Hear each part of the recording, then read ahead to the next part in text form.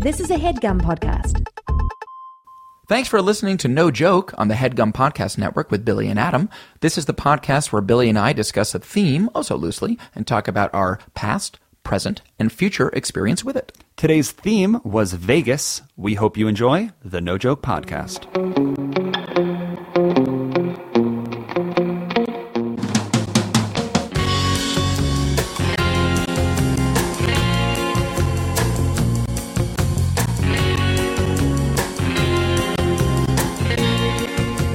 Okay, welcome to the No Joke Podcast. I am Billy Scafuri. I am Adam Lustig. And we have done a couple more episodes. Yeah, since we've last done this, I suppose. Yes, we've talked about the wood swap.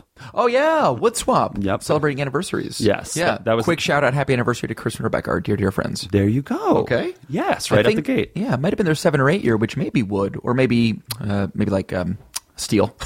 We tried to talk about peer pressure. We started with wood swap. That's right. We had your parents on a very special bonus episode on Tuesday. That was really, really fun. I just want to extend my gratitude to them for being so open and generous with their time and thoughts. And also they had the best time and have not been able to stop kvelling about how much they love our adorable faces. Kvelling. Kvelling, that's Yiddish for gushing with love, overflowing with affection. Is there a difference between kvelling and kvetching? Yeah, actually. They almost mean diametrically opposite things. Kvelling is, like I said, gushing with love. Kvetching is annoyingly complaining. Oh. Yeah. Interesting. Etch. It's got the etch noise in it, so it's kind of like an etch. Yiddish is a real language? Yeah, that's a great question. It is certainly a real language, and I think it was like an amalgamation of like various Eastern European languages, German, Austrian, whatever, combined with some Hebrew, and it was like the Jewish diaspora sort of led to Yiddish, this sort of like weird Frankenstein of a language of all the Eastern European languages and some Hebrew. Is Yiddish objectively the funniest sounding language? Objectively. Can you give me some Yiddish phrases that might... Well, my mom dropped one in our last podcast that was on my Nana's tombstone. It says, "Sei a Mensch," be a person. Yes. That was Yiddish. Mensch. That was lovely. That was very lovely, yeah. Yes. Mensch, Schlemiel, Schlemazel. Okay, from... yes, Hoffen Pepper Incorporated. That was... Mary Tyler Moore Show? No. The two women, how can we forget their names? This is embarrassing for us. Our parents are going to be mad. The one with Penny Marshall, the most Laverne and Shirley. Yes, Wayne's World. My remembrance of that was in Wayne's World. They had a montage where, I don't remember what happened, but Wayne and Garth were like on their come up. And they just, or maybe it was the end where it was like, let's do the Laverne and Shirley ending. That seems... But I just remember them in a laboratory with a glove on a bottle, and they couldn't believe it as it went on the conveyor belt. Schlemazel. Yes, exactly. So, Yiddish is certainly a real... And there's actually a sort of a danger... A lot of old Jews feel like Yiddish is disappearing. And like, as these old Jews die off, it's like the language is dying with them. Sounds like they're kvetching. Very, very true. Yeah, they're kvetching about the sort of the slow and gradual demise of Yiddish. And so there's like weird like Yiddish reclamation movement of like young Jews are like, let's keep Yiddish alive. They sound like a cool group.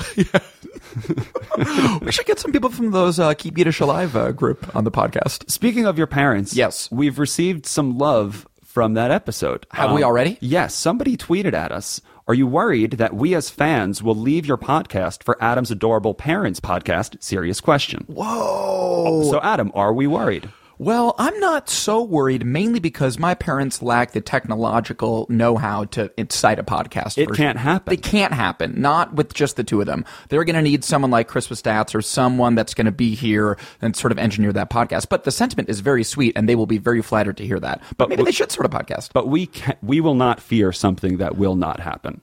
With all due respect, and I hate to be like a Hollywood shark, we'll crush their podcast in the ratings. Good luck.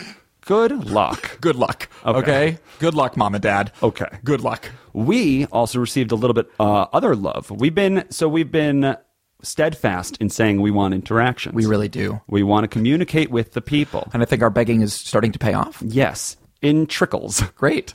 The interactions are trickling in. We'll take a drip by drip. On Twitter. Yeah. No Joke Pod. Great. We received some love. Cool. And also a request. A request? Yes.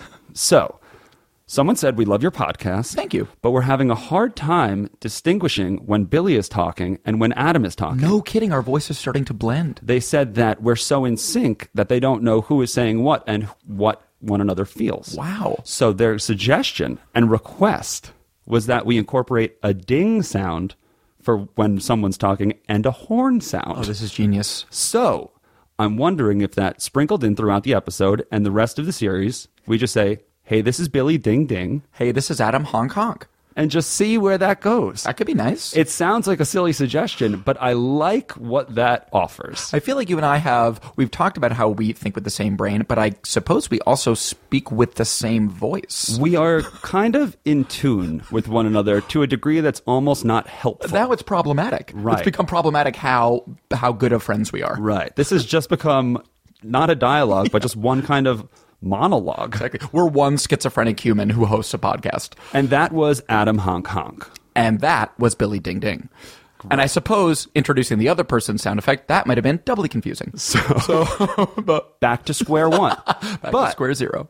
In using the words ding ding as an easy segue, Yeah. today's episode wraps around Las Vegas. Ding ding ding ding ding Ding, ding, ding, honk, honk, honk, honk, roulette, roulette, cherries, cherries, cherries. Jackpot. Exactly. Adam, Yeah.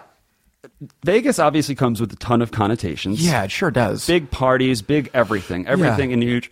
But to me, when I think of Vegas, I think about a time that you went and you took a picture in front of the biggest something that you saw in Vegas. And we could talk about the big shows, but what big thing did you see when you went there once? I found the world's biggest pair of underpants. And I took a photograph, which has been my Facebook profile picture since the beginning of my Facebook relationship. It was hanging in the window of one of those sort of tchotchke shops. And it said, and look, you can't believe everything you read in the windows of tchotchke shops, but I chose to believe the gold-plated sign that indicated that it was the world's largest pair of underpants. There's a lot of pizza places in New York City that claim to be the best pizza in New York City, the Lay's best famous. pizza in the world. Exactly. But you saw the pair of underpants. They looked huge. Huge. Huge.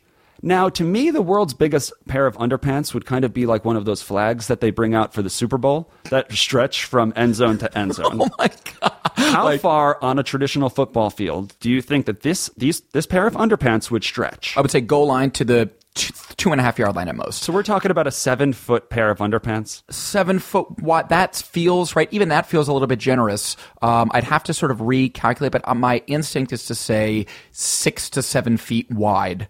And whose waist is that? I mean, that is obscene. That would be obscene in the first place. But like you're saying, when you and I think of when we think of the world's biggest, we want it to be truly catastrophically huge. Exactly. Yeah, exactly. So if you're listening at home and you own or have seen or have taken a picture of underpants bigger than, let's call it, 4 feet in width, please send that picture. Send it over to nojokepod@gmail.com. Send it over, because just because they said it was the world's biggest doesn't make it true. Vegas is full of liars. We want to see your underpants. We want to see your big underpants. You've been to Vegas how many times?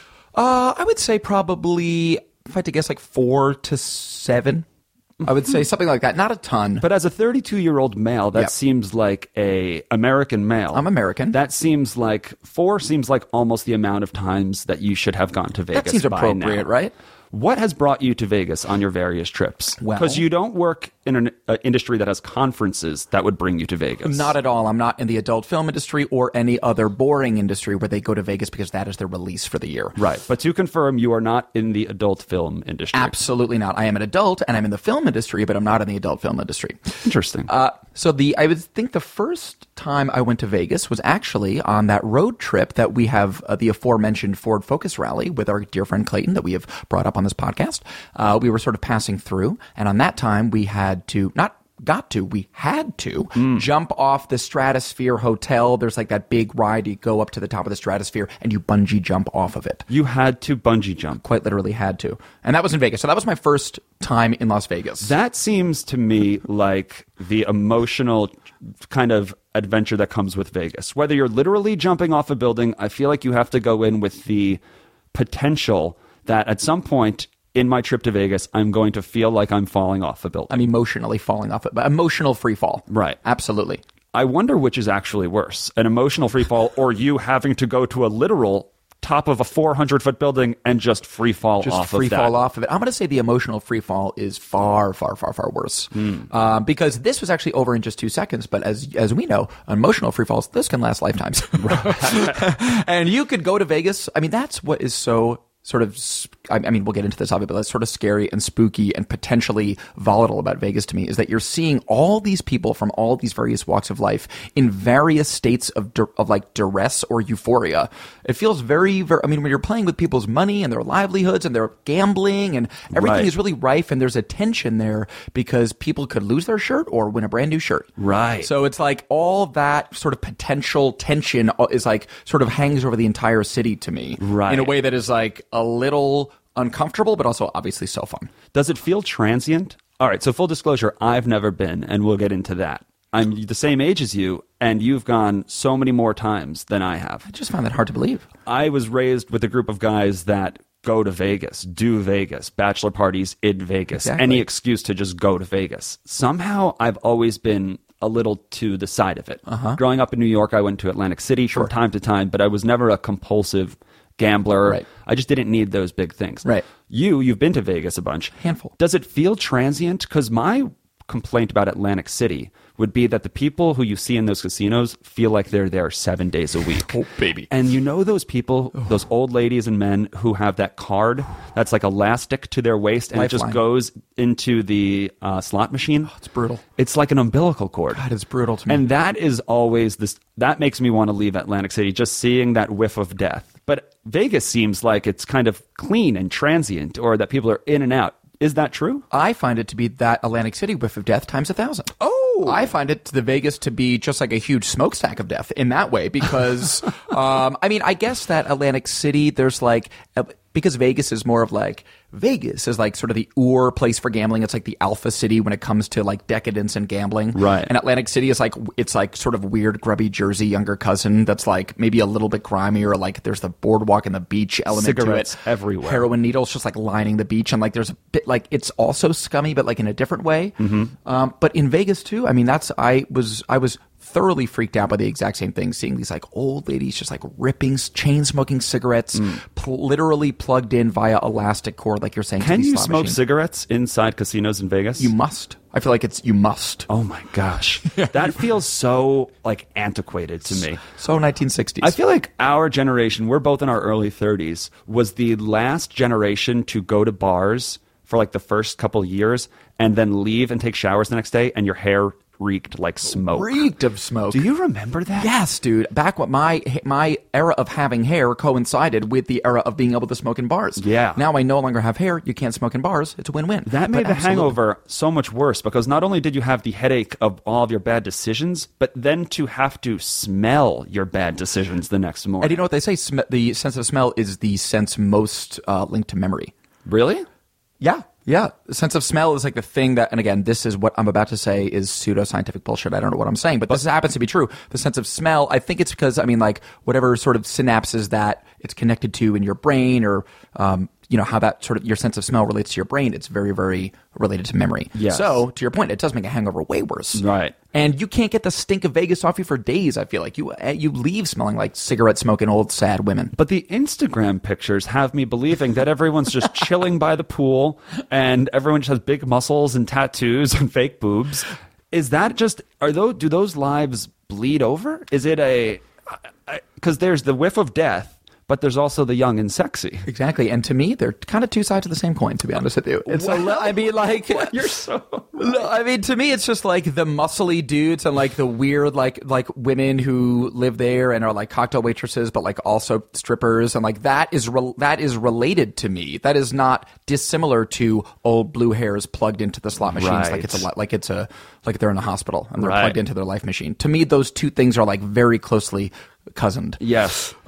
There's no second act. It's Yeah. almost as if you can go from one to the next almost without knowing. Yeah. Yeah. I mean, yeah, Vegas is, I mean, I just find, I've never been I know you and I aren't really gamblers, really. Our vice is not money. That doesn't really like float my boat all that sort of significantly. But I do like going there. And when we've been to casino, because we haven't been to Vegas, you haven't been to Vegas, but we've been to Morongo Hotel and Casino. Come on. We've been to Atlantic City together. So we've been in that casino atmosphere. Yes.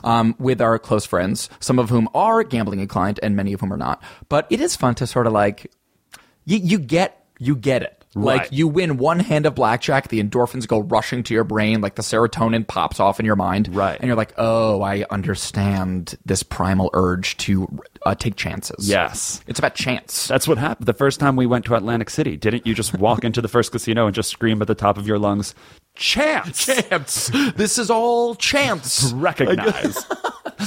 Yeah.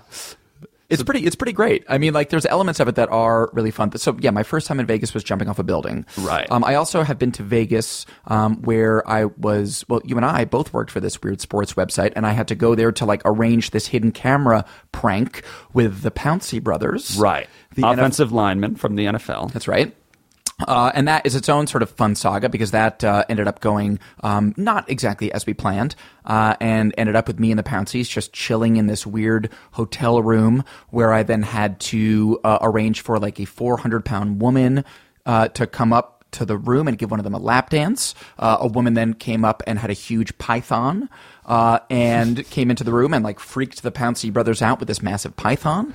So in Vegas, it feels like anything is at your fingertips, but like not the things you would want. Anything that you wouldn't want is at your fingertips. The most troubling thing that I just heard was that you had to arrange for that woman. Exactly. I don't care that she had a python or that she was 400 pounds. I'll accept those as being normal. The fact that you, Adam Lustig, were in Vegas arranging for other humans is just, it illuminates my biggest fear about Vegas, and Yes. that is nothing normal happens in Vegas. Dead on right, Billy. And if you just need a couple hours of normalcy, like I tend to need, Vegas may not have that option. Opposite. They have the opposite.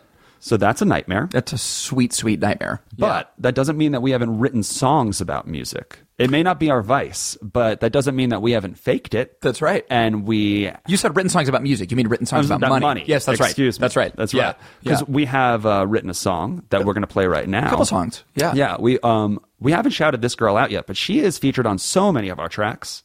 Her name is Chloe Wepper. Big ups, Chloe. I mean, she is the third party of Snakes. Absolutely. Fourth if you include Mike Burkillo, our DJ. Definitely include him. She is on this track, much like she was on Top Dollar, My Dad's a Proctologist. Phenomenally talented vocalist and actress and comedian. This song is called I Got a Dollar. She's on the hook. She sings the bridge. Why don't you enjoy that song? Thank you. I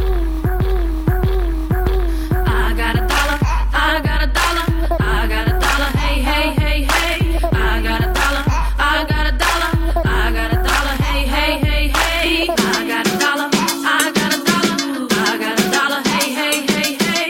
I got a dollar, I got a dollar, I got a dollar, hey, hey, hey, hey. Ordering from Taco Bell every single day. Riding on the train, never ever pay. Hopping over turnstiles, no job like a child. Living off a penny like Shaquille back in the day. I can play at the arcade, hanging out with Mario, yeah, I got it made. And if Mario is on the fritz, I'm drinking lemonade on a cooler with some homeless guy who's still in 7th grade.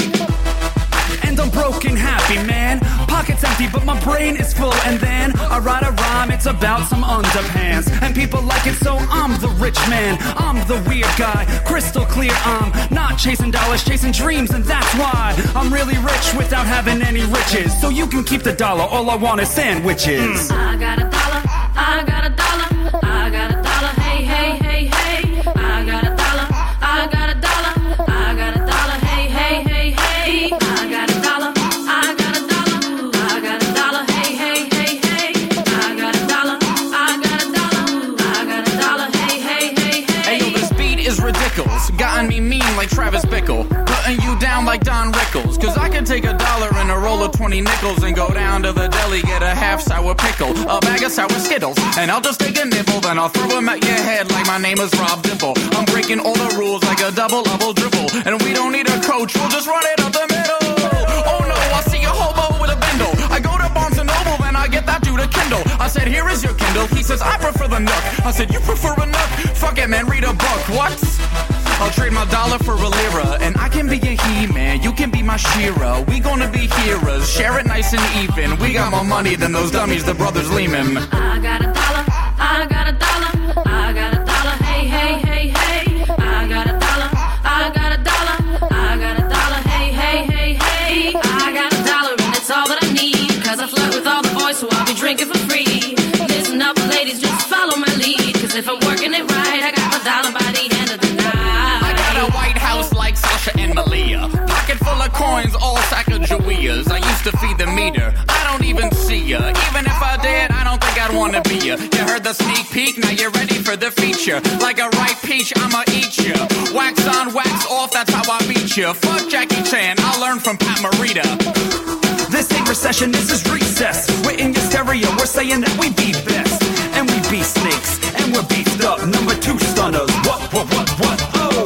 Haha, we encourage you to laugh. Tell us what you want, tell us what you have. Like, top dollar, my dad's a proctollar. And I roll with big dogs, you can call me Rottweiler. Ho!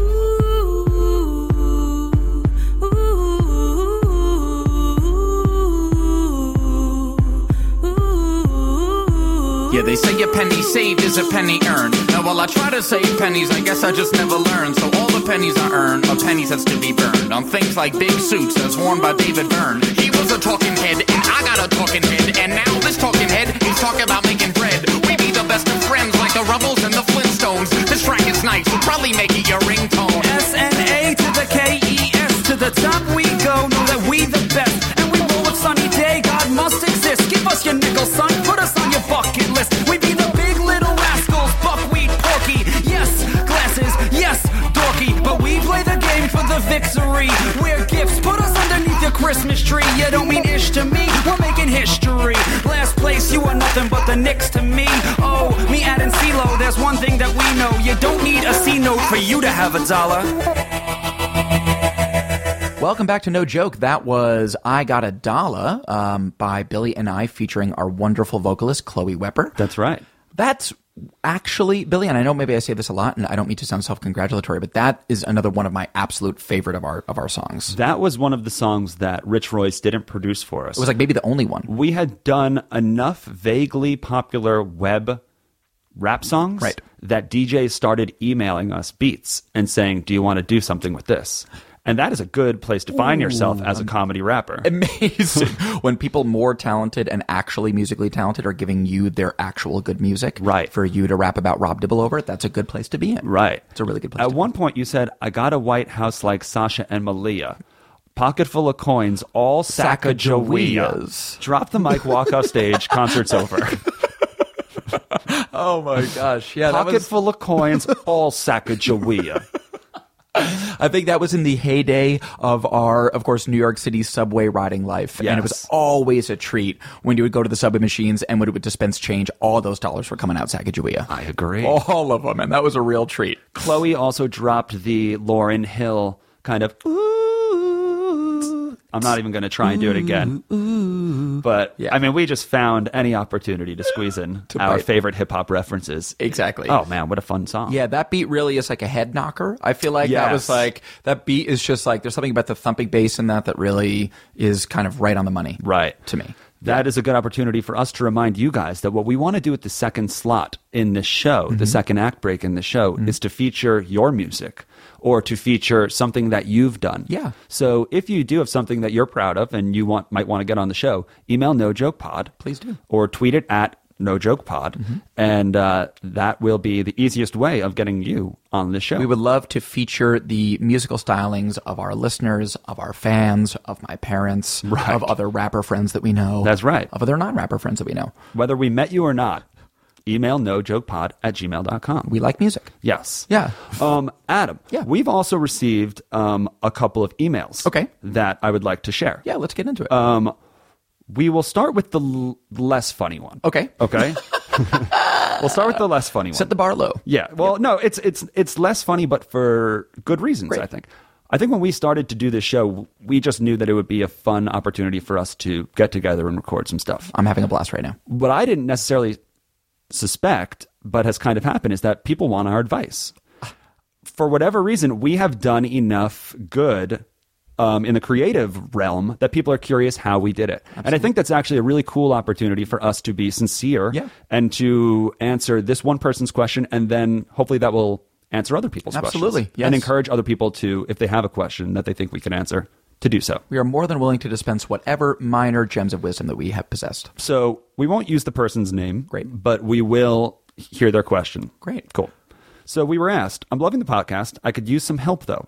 I admire, envy all the things you guys create, comedy, improv, music.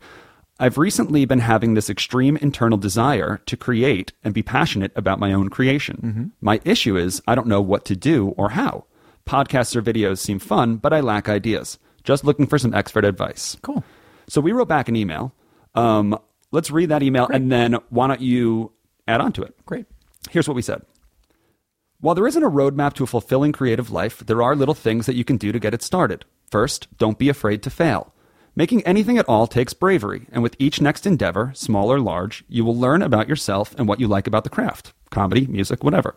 Secondly, surround yourself with people who support you and make you feel creative. There's no limit to how much you can gain from being around people who make you feel excited and happy. Focus on them and ditch the people who bring you down. Creativity is at its most fulfilling when you're in a healthy headspace. Do not, under any circumstance, allow self-doubt or outside forces to stop you from exploring what you're capable of. The hardest part is usually getting it started. Our advice, go for it and enjoy the ride. Never give up. Billy and Adam. Lovely. Absolutely. I couldn't agree with us more. Right? Yeah, I think that's really well said. I love the sort of the first point that you kind of made in that email, which I really respond to and resonates very profoundly with me, is not being afraid to fail. Yes. I would almost say that's the best part. I would say lean into the failure. Like trying and failing is the best.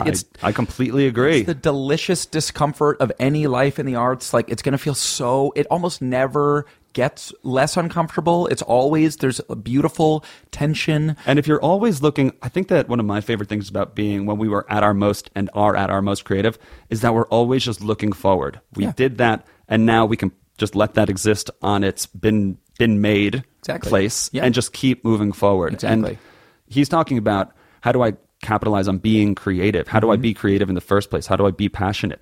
It just comes from trying, just trying. Yeah, but and again, I completely empathize with the fact that it's not as easy as that. It's not like it does, of course, come from just trying, but I get that there are so many mental and emotional roadblocks to shedding self-consciousness and just trying. It's really, really hard. It truly is hard, and it does require bravery, as we said, and it requires fearlessness and a little bit of shamelessness, because this is what I think I'm trying to say, is that like the failure.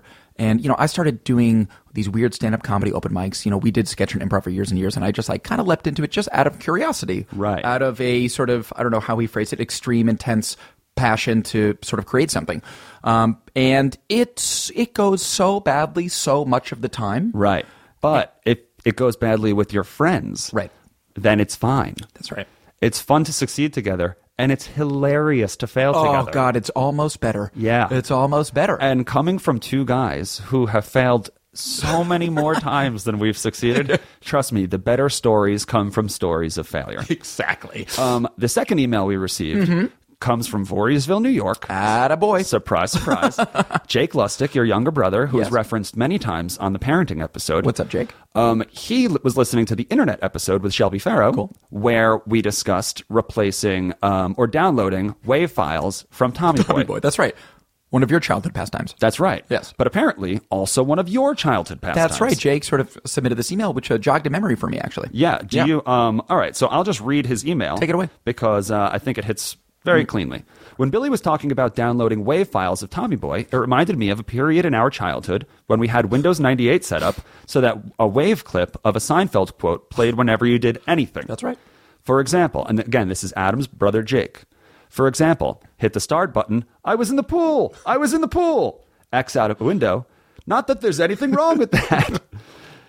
To think back on the amount of time and effort it took to download those and set them as our default sounds makes me ashamed and proud. Adam, do you remember this? I literally had not until Jake sent that email, and now I vividly remember we had one desktop computer downstairs in our house, and Jake and I spent way too much time, like figuring out the software, downloading the WAV files, making it happen, like coordinating whatever Seinfeld quote it was going to be with whatever function on the computer it was going to correlate with. Anytime I had a new friend sign on to AIM, it would say, "Were you calling from a walkie-talkie?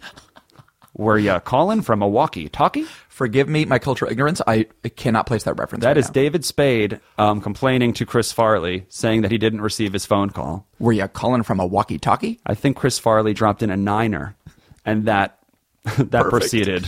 David Spade to ask about a walkie-talkie.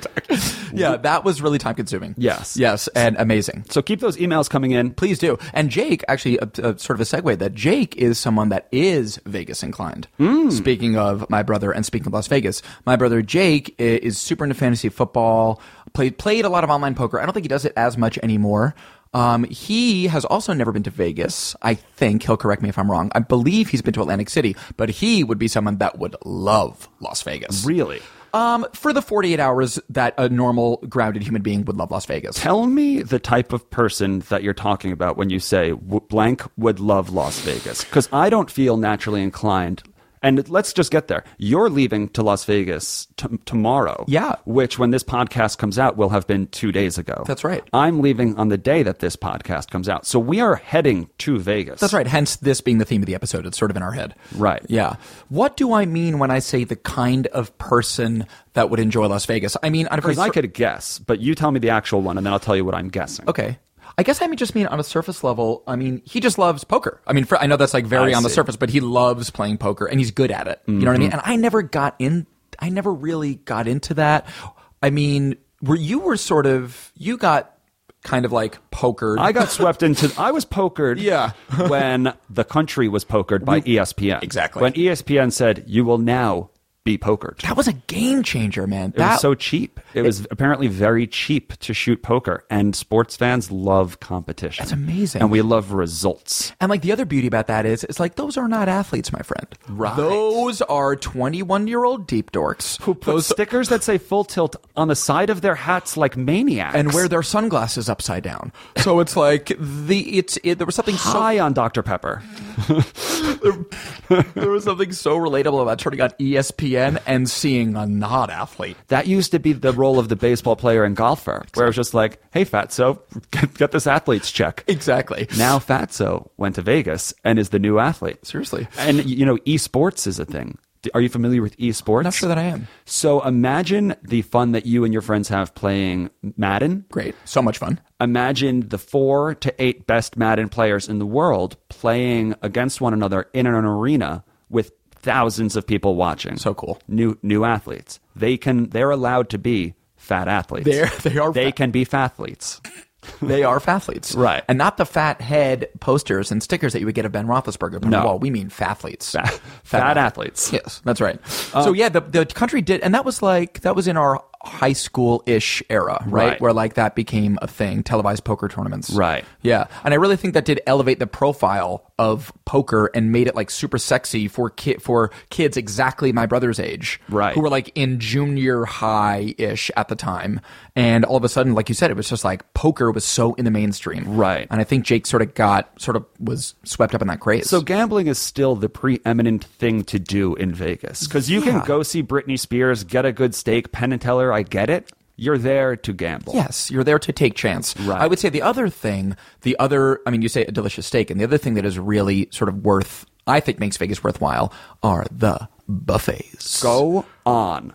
Billy, the hotel buffets, are the antidote for the sleazy, disgusting blue hairs plugged into their life machines. Just hundreds of ribeyes stacked on top of each other. And they're all so good. Right. And it's like once you're in Vegas, the skate, it's so funny how your sense of taste and propriety immediately gets warped within 5 minutes. What's sort of quote unquote classy completely gets warped, and all of a sudden you're define Vegas classy for me. Like the Wynn Hotel and Casino, yes, which a couple of us have been to, is quote unquote one of the higher end, classier hotels and casinos on the Strip. For those of you at home, Adam is throwing quotes all over the air. High end, classy. I mean, and it certainly is high end, I suppose, in that it's very expensive, and there's a aggressive amount of chandeliers.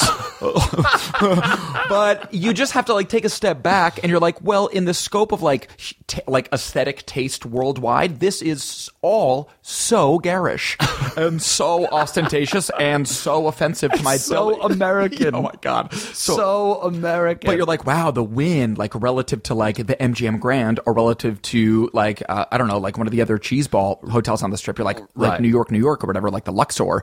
You because all you do, you walk the strip, you dip into the various hotels and casinos, you check out like sort of the ostentatious light fixtures that are in the lobbies, you walk around, you hit the buffets. So, and then you get to the Wynn, you're like, oh, this is the nice one. More air quotes. Yeah. And it's just like draped in red velvet. Like I said, aggressive chandeliers, huge Jeff Koons those balloon pieces that are there. So like your sense of taste gets warped in 2 seconds flat. I'm very curious about how I'm going to react to Vegas. Because hearing all these things, guys like you and I hated going to the mall, hated going to Bed Bath & Beyond. Still hate And to me, that's already just too much. As soon as I walk in, I'm like, everyone needs to chill out. Bed Bath & Beyond needs to chill out with all of these smells. Exactly. Way too many candles. Exactly. The mall, it's like, Auntie Anne's, I love you. Just turn it down, Auntie Anne. Roosevelt Field, everyone relax. Okay. So I don't know how I'm going to react to Vegas. Yeah, it's commerce overload. I mean, it is there to be. It is a commercial hub. It is a cultural vacuum. That is a little harsh because, I mean, we should say that we also have some friends there that do really cool artistic things. Our friend Matt is there and he does improv in Vegas and he's like plugged into that, like the Vegas improv world. And he's one of the funniest, like sort of smartest, most refined people that we know. So I think there probably is some pockets of culture in Las Vegas, but overwhelmingly it is garish. Because if you live there, I imagine that at some point you have to say, I'm a person. I can't just be a Vegas person. Like, I can't live the 3-day week in Vegas life for 365 days a year. Exactly. So these guys obviously find things that will make them feel normal. That's so hilarious. I'm a person. I'm not just a Vegas person. It's like, be real. You need to maintain your humanity there. Like I said, it's like, it just feels like everything becomes warped. First of all, just like any casino, and this is like common knowledge, that no windows, no clocks, they pump air in there. So you think it's always like high noon and you're always like full of energy, piss and vinegar, ready to give them your money. So the whole thing is a large, manipulated sort of, it's a scam of a city. Right. But that's what you signed up for. That's exactly what you want. They're transparently trying escapism. Right? Exactly. Escape. It's like why we watch sitcoms or whatever, just any sort of television, because it's just an escape from the reality of today and 361 days of the year. Exactly. And so just like escapism. I'm going to just go to this adult playland. See the biggest underpants I can. Right. And get out.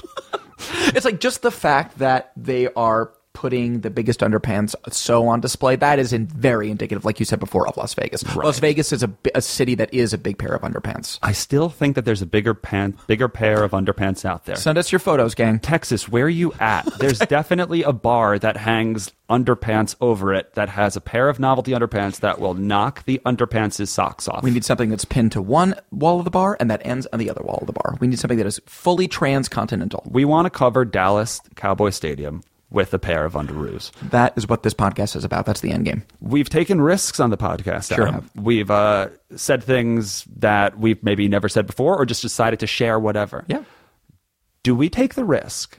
We once made a rap song all about economics. Oh. We were hired to be dead economists. Yep. And we could talk about the process later. Sure. But do we take the risk and play a rap song that 99% of our audience will not understand and will be frustrated by all the jargon? I say we take that risk. All right. Well, we want to play the first one? I guess we should play the first one. Let's play the first one. Where it all started. Do we want to sort of give any context or maybe afterwards? Let's do it afterwards. Okay, great. So the name of the song is Fear the Boom and Bust. Fear the Boom and Bust by Econ Stories featuring Billy and Adam. Enjoy. John Maynard Keynes. F.A. Hayek. Yeah, we're opposed. We oppose each other philosophically. In the same studio. We've been going back and forth for a century. I want to steer markets. I want them set free. There's a boom and bust cycle and good reason to fear it. Play low interest rates. It's the animal spirits. John Maynard Keynes wrote the book on modern macro. The man you need when the economy's off track. Depression, recession, now your question's in session. Have a seat and I'll school you in one simple lesson. Boom, 1929, the big crash. We didn't bounce back, economy's in the trash. Persistent unemployment, the result of sticky wages. Waiting for recovery? That's outrageous. I had a real plan, any fool can understand. The advice real simple, boost aggregate demand. C-I-G, altogether gets to Y. Keep that total growing, watch the economy fly. We've been going back and forth for a century. I want to steer markets. I want them set free. There's a boom and bust cycle and good reason to fear it. Play low interest rates. It's the animal spirit. You see, it's all about spending. Hear the register cha-ching. Circular flow, the dough is everything. So if that flow is getting low, doesn't matter the reason. We need more government spending. Now it's stimulus season, so forget about saving. Get it straight out of your head. Like I said, in the long run, we're all dead. Savings is destruction, that's the paradox of thrift. Don't keep money in your pocket or that growth will never lift. Because business is driven by the animal spirits, the bull and the bear, and there's reasons to fear its effects on capital investment, income, and growth. That's why the state should fill the gap with stimulus, both the monetary and the fiscal. They're equally correct. Public works, digging ditches, war has the same effect. Even a broken window helps the glass man have some wealth. The multiplier driving higher the economy's health. And if the central bank's interest rate policy tanks, a liquidity trap, that new money stuck in the banks. Deficits could be the cure you've been looking for. Let the spending soar now that you know the score.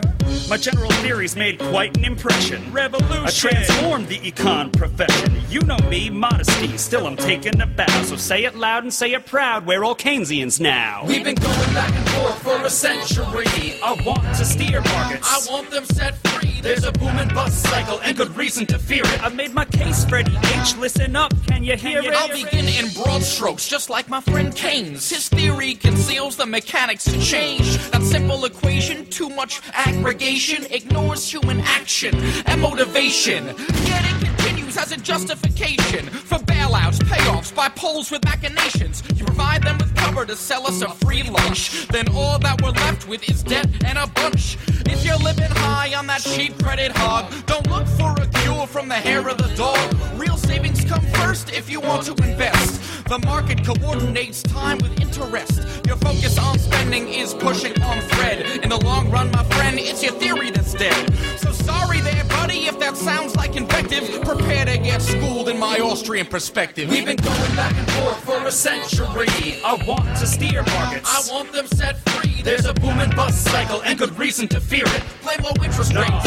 It's the animal spirit. The place you should study isn't the bust, it's the boom that should make you feel leery. That's the thrust of my theory. The capital structure is key. Malinvestments wreck the economy. The boom gets started with an expansion of credit.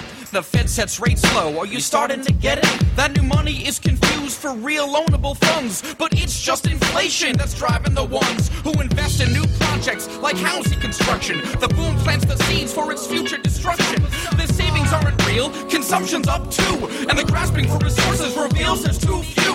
So the boom turns to bust as the interest rates rise. Where the cost of production price signals relies. The boom was a binge, that's a matter of fact. Now it's devalued capital that makes up the slack.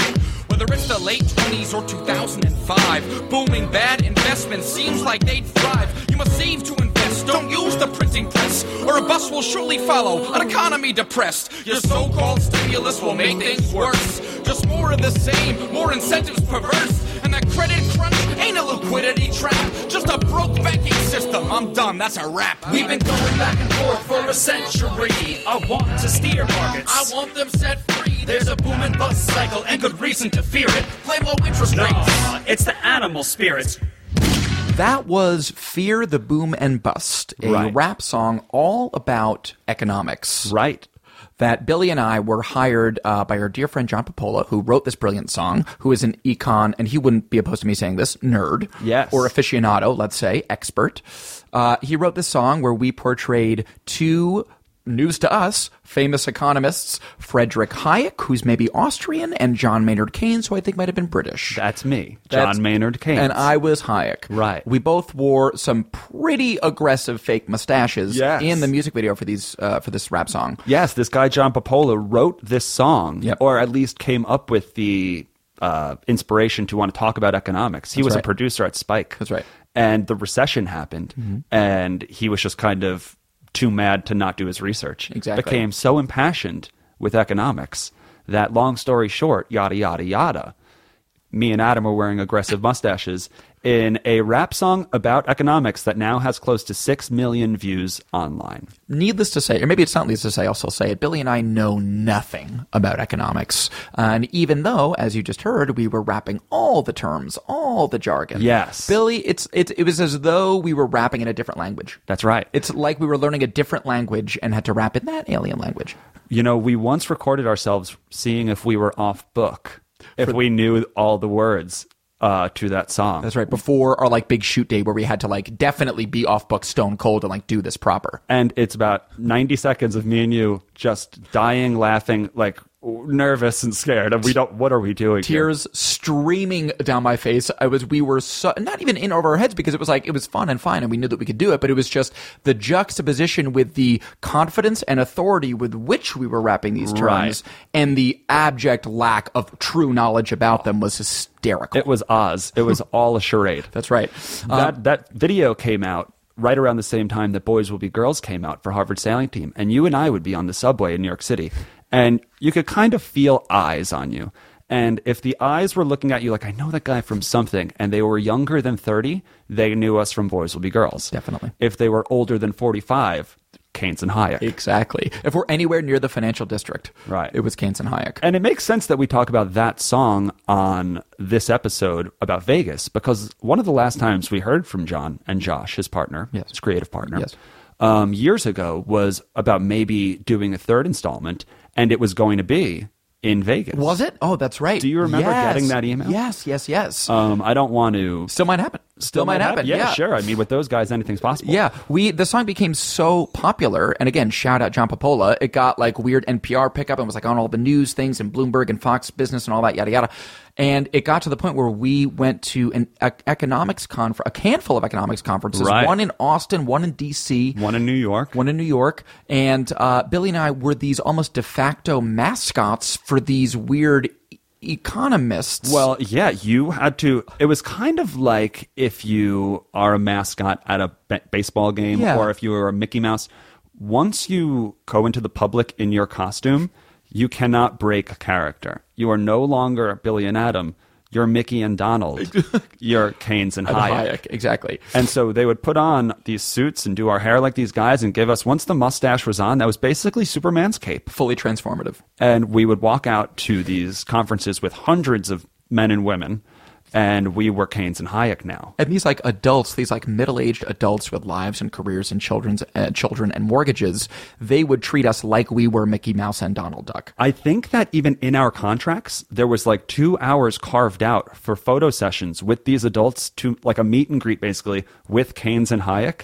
But we were Billy and Adam. Billy and Adam the whole time. We don't know what any of you were talking about. I remember a particularly old gentleman actually went up to you and said, "I was friends with you." Yeah, he thought I think he maybe thought I was Frederick Hayek, the actual dead economist. I mean, some people who disagreed with, air quotes, my economic principles were I want to put you in a headlock. And I was all right, put me in a headlock. Exactly. The song, I don't know if you could glean this from the song, but you get the sense that John, the author, sort of has a slight Hayek bent, or it was clear that he had he was on Hayek's side a little bit. I wish I knew.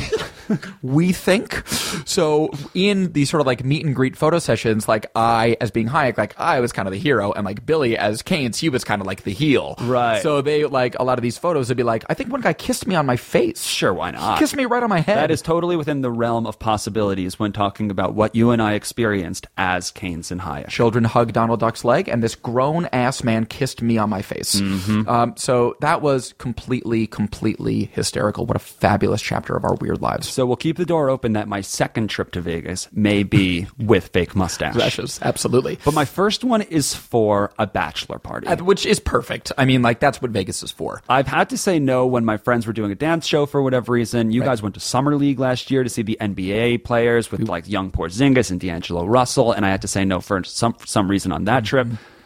This feels like the most appropriate reason for Billy Scafuri to go to Vegas. Yeah, dude. Not only is it a bachelor party, this is a bachelor party for the biggest gorilla I know. Someone who, One of the best dudes will ever know. 100 million%. I mean, I have to say his name because he's my best and first friend. His name's Steve Corvetti. Love you, Steve. He was supposed to have his bachelor party in Puerto Rico. Zika. The Zika virus. We got Zika'd. Can't get small heads. So we had to do a quick 90-degree turn and find a new city. And this is what I was told. That there was a small roundtable discussion. They needed to pick a new city and fast. They had a week to decide. And they decided what cities couldn't handle them. And they literally wrote down all the major cities, and Savannah got crossed off. Savannah, Can't Georgia. handle us. Can't handle. Charleston, can't handle us. Florida Keys, can't handle us. All of the keys. New Orleans and Vegas can handle us. They're maybe the only cities that can. So this feels like these guys are going to, and once I join them, I am them. The Long Island Billy comes back. This Billy would never want to show up in a hotel with 2 30-packs in either hand. Not sensitive podcast, Billy. But sensitive podcast Billy stays in LA, and Long Island Billy does 120 through Death Valley with beer in the trunk.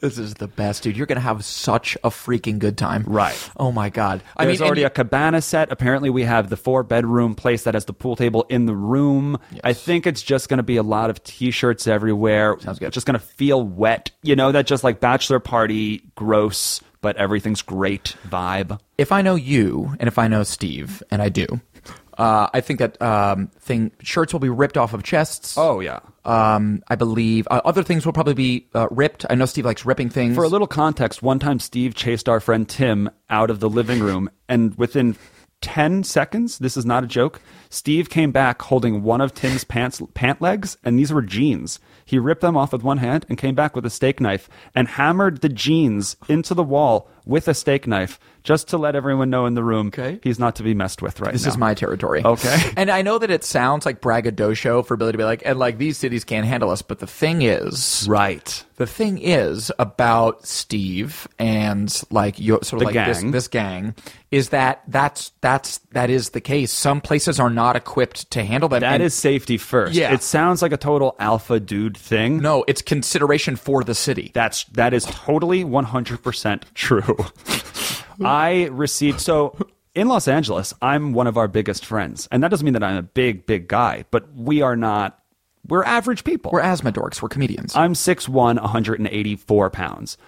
This bachelor party, I am going to be the smallest one by 3 inches and 40 pounds. Yeah, so- Baseline 6'4", 220. It's a whole different scale of human being that's Right. going on this trip. Yeah, this is not sensitive podcast crowd. This is like, I mean, to me, Steve could, and again, I'm guessing here, but it feels like Steve could drink a 24-pack of beer and be fully unfazed. We've done that together. Yeah. That's late high school. Yeah.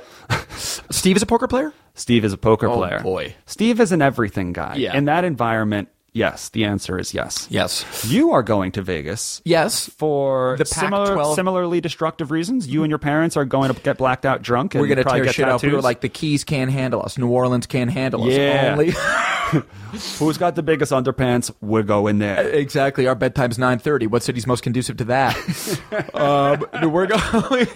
We're going to the Pac-12 basketball tournament, Hey. which is like a very kind of like un-Vegas reason to go to Vegas. But my parents are very un-Vegas type people. Yeah. But that should be fun, and we're going to stay at the Mandalay Bay, so we're going to have a touch of the Vegas experience. Definitely going to hit the Bellagio buffet, which I highly recommend. What does one get at the Bellagio buffet? Do you take multiple steaks if you want multiple steaks? Brother, you take whatever you dang well please. Right. You're there, and it's like all the food and so much of it. Yes. And again, like you're like, yeah, that's a buffet. And it is, but like again, it's a Vegas scale buffet. Right. So it's like, just like a normal place would have a chandelier, and a Vegas place has 85,000 chandeliers. A normal place would have one version of a ribeye. And so 85,000. on. Exactly. What I kind of wanted to briefly discuss, and I know this is like sort of a bit of a hypothetical left turn, but one of the things that I like about Vegas, and that I sort of, one of the part of the mystique of Vegas that I've always liked, comes from the Ocean's 11 movie, the notion of trying to knock off and heist one of these casinos. Hustle Vegas. Yeah, exactly. Like the people that can get one over. Because Vegas is such a manipulative, filthy, shamelessly capitalistic and exploitative place, I Right. like the stories of the guys or gals that go to Vegas and game them. Like those Yes. MIT kids that like rigged the system and wrote that book Yes. about it. Like that to me is so great. And that's like, those are my Vegas heroes. So in the structure of the podcast, what we like to do in the third act is to kind of fast forward to the future. How would you knock off Vegas, and it doesn't need to be a $40 million heist. Yeah.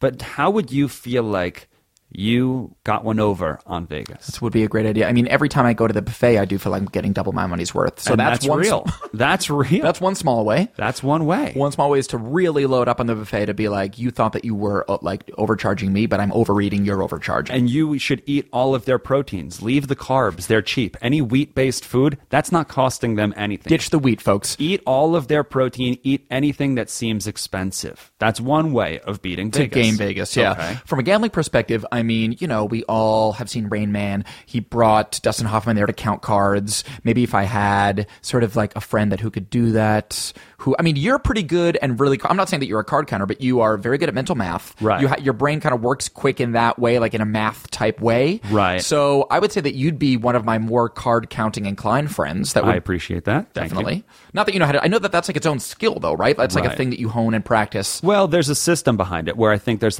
you either get a plus or a minus for each card, and once it starts to shake out, it's very simplified once once you understand the system. Yes.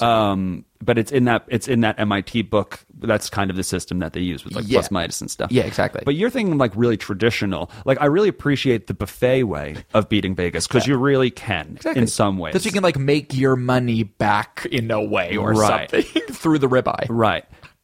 I mean, people, I imagine, are drunk and chaotic and at their most just crazed. Yes. Which means that they have money in their hands and a drink in the other hand. Is there a slightly less guilt factor of just trailing drunk maniacs and stealing their money? Yeah, I mean, well, honestly, Billy, I think that is the casino's slogan. Yes. Come here, drunk maniacs. We're going to steal your money. I mean, I think that's what a casino is. And yet it's a we place where keep going we back. keep going back. It's too fun. It's It like is as if you fun. knew one of your friends robs you every time they come over. Like, hey, I'm going to be in town for a weekend. Do you mind if I just crash on your couch? And you tell your wife or girlfriend, Ben wants to come over. Let's say Vegas wants to come over. Exactly. But last time he stole the TV and $400 from you. Should we bring Vegas over? And she would say, he hasn't been over in a while. Let's just give him a Let's shot. bring him over. Come on. It'll be different this time. Yeah. Exactly. That is what Vegas is like. Vegas is like a city that is a thief. So that's why that's why I love the sort of David and Goliathness of these little pishers who go to Vegas and rip these casinos off for all they're worth. I mean, that kind of relates to the poker players too. It's God bless you dorks who have hustled on online poker, weirdly become masters of it, Right. and then go into Vegas into the 3D actual real life pokerscape and also succeed. That's right. I love that. I mean, in a way, they're not. I mean, those fathletes are kind of my heroes. Thank My you. heroes. Thank you for reincorporating Fathlete. My pleasure. And thank you for another episode of the No Joke Podcast. What a delight. There is a small chance that your trip to Vegas and my trip to Vegas may overlap. I sure hope And so. if that's the case, I encourage everyone who's listening to this to follow us at Adam Lustig and at Billy Scafuri to see if we make it. Please do. We're trying to survive out here. Exactly. We're heading out to Vegas. Okay. Wish us luck. So I'm Billy Scafuri. I'm Adam Lustig. That is the No Joke Podcast. We will talk to you guys next week. Thanks for listening. That was a HeadGum podcast.